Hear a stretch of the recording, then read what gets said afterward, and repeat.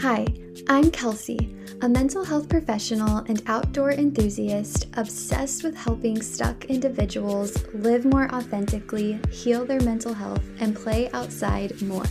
I'm a Midwest gal who grabbed a 60-liter backpack, laced up her hiking boots, and turned a quarter-life crisis into a quarter-life comeback. I teach you evidence-based ways to overcome the beliefs and behaviors that are holding you back. Not one for small talk, psychology, spirituality, and honest conversations about both the triumphs and tragedies of life are all topics you can expect on this show. So grab your headphones, get some fresh air, and prepare to ponder deep. Rooted in curiosity, resilience, and abundance, this is Evergreen Thinking. Hello, welcome back to the podcast. This is going to be a super short and sweet episode, but I hope that it is very encouraging to you. I recently had a business meeting with a new connection. This is someone who I had never met in person before, and I had interacted with very minimally. She found me through my counseling practices Instagram page and reached out, and we had just kind of been planning on getting together and talking about some business stuff. In-person networking is something that I prioritized a ton last year. And while I still view it as a priority within my business, I have become a little more discerning about who I'll actually pencil into my calendar these days.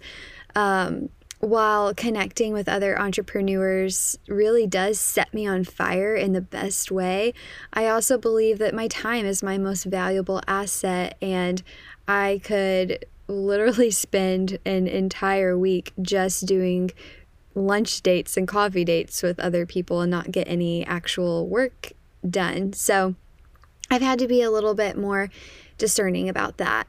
However, this meeting was totally worth it for lots of reasons. Perhaps you'll hear more about that in the future. We will see.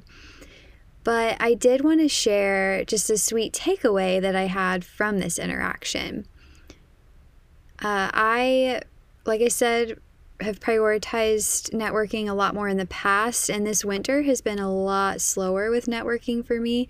So it has been a hot minute since I've had to essentially answer that question of what makes you and your business special. Yikes. It's kind of a big question if you're a business owner. You want to be able to answer that in a way that you sound confident and sure of what you're saying. You don't want to mess up that kind of question. But here's the thing. 10 minutes into our conversation, this woman who was nearly 20 years my senior paused to ask how old I was.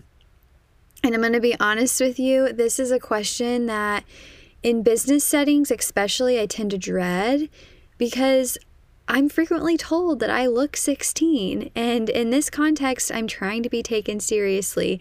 So when someone asks me how old I am, sometimes I'm kind of like, ugh.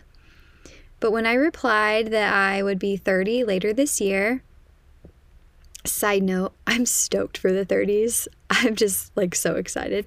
So I said that I would be 20 later this year, or 30 later this year.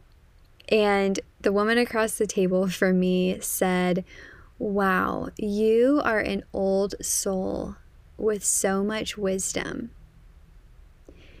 We had known each other for 10 minutes, yet this woman was already seeing what makes me special as a mental health professional. And one of the qualities that does make me a really good helper is that I have experienced a wide, colorful variety of life experiences that some people never experience in a lifetime, let alone before they turn 30. And I don't say that in a way to cause people to feel sorry for me. I am so thankful for the different experiences that I've been able to have in my life, even the hard ones, having been on the other side of them now. But being back in that networking seat and remembering the song and dance of sharing my story and what I have to offer to the world and why I really am a unique and valuable coach and therapist, being back in that context was such a good reminder to me. And I hope that this is encouraging to you, because sometimes, especially as business owners, but I think just as people in general, we are so close to our own product or our own service or our story. We're so close to all this stuff that we forget how special, like, the bigger picture really is. We become kind of desensitized to how special our thing is or how special we are, because we are like so consumed by the nitty-gritty day-to-day functioning of it all and like the little details. So my encouragement to you is sharing all of this is that you would take a moment and zoom out. Get your head out of the nitty-gritty details and be reminded of the full landscape that is your life, that is your offering, that is your product or service, or that is you. It really is so special. No one's flavor is exactly like yours, so zoom out for a moment and remember that you have got something really special to offer to this world. Thanks for listening.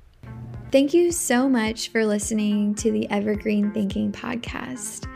To get further connected with me or take your exploration to the next level, visit the show notes at evergreenthinkingpod.com or find me on Instagram at evergreenthinkingpod.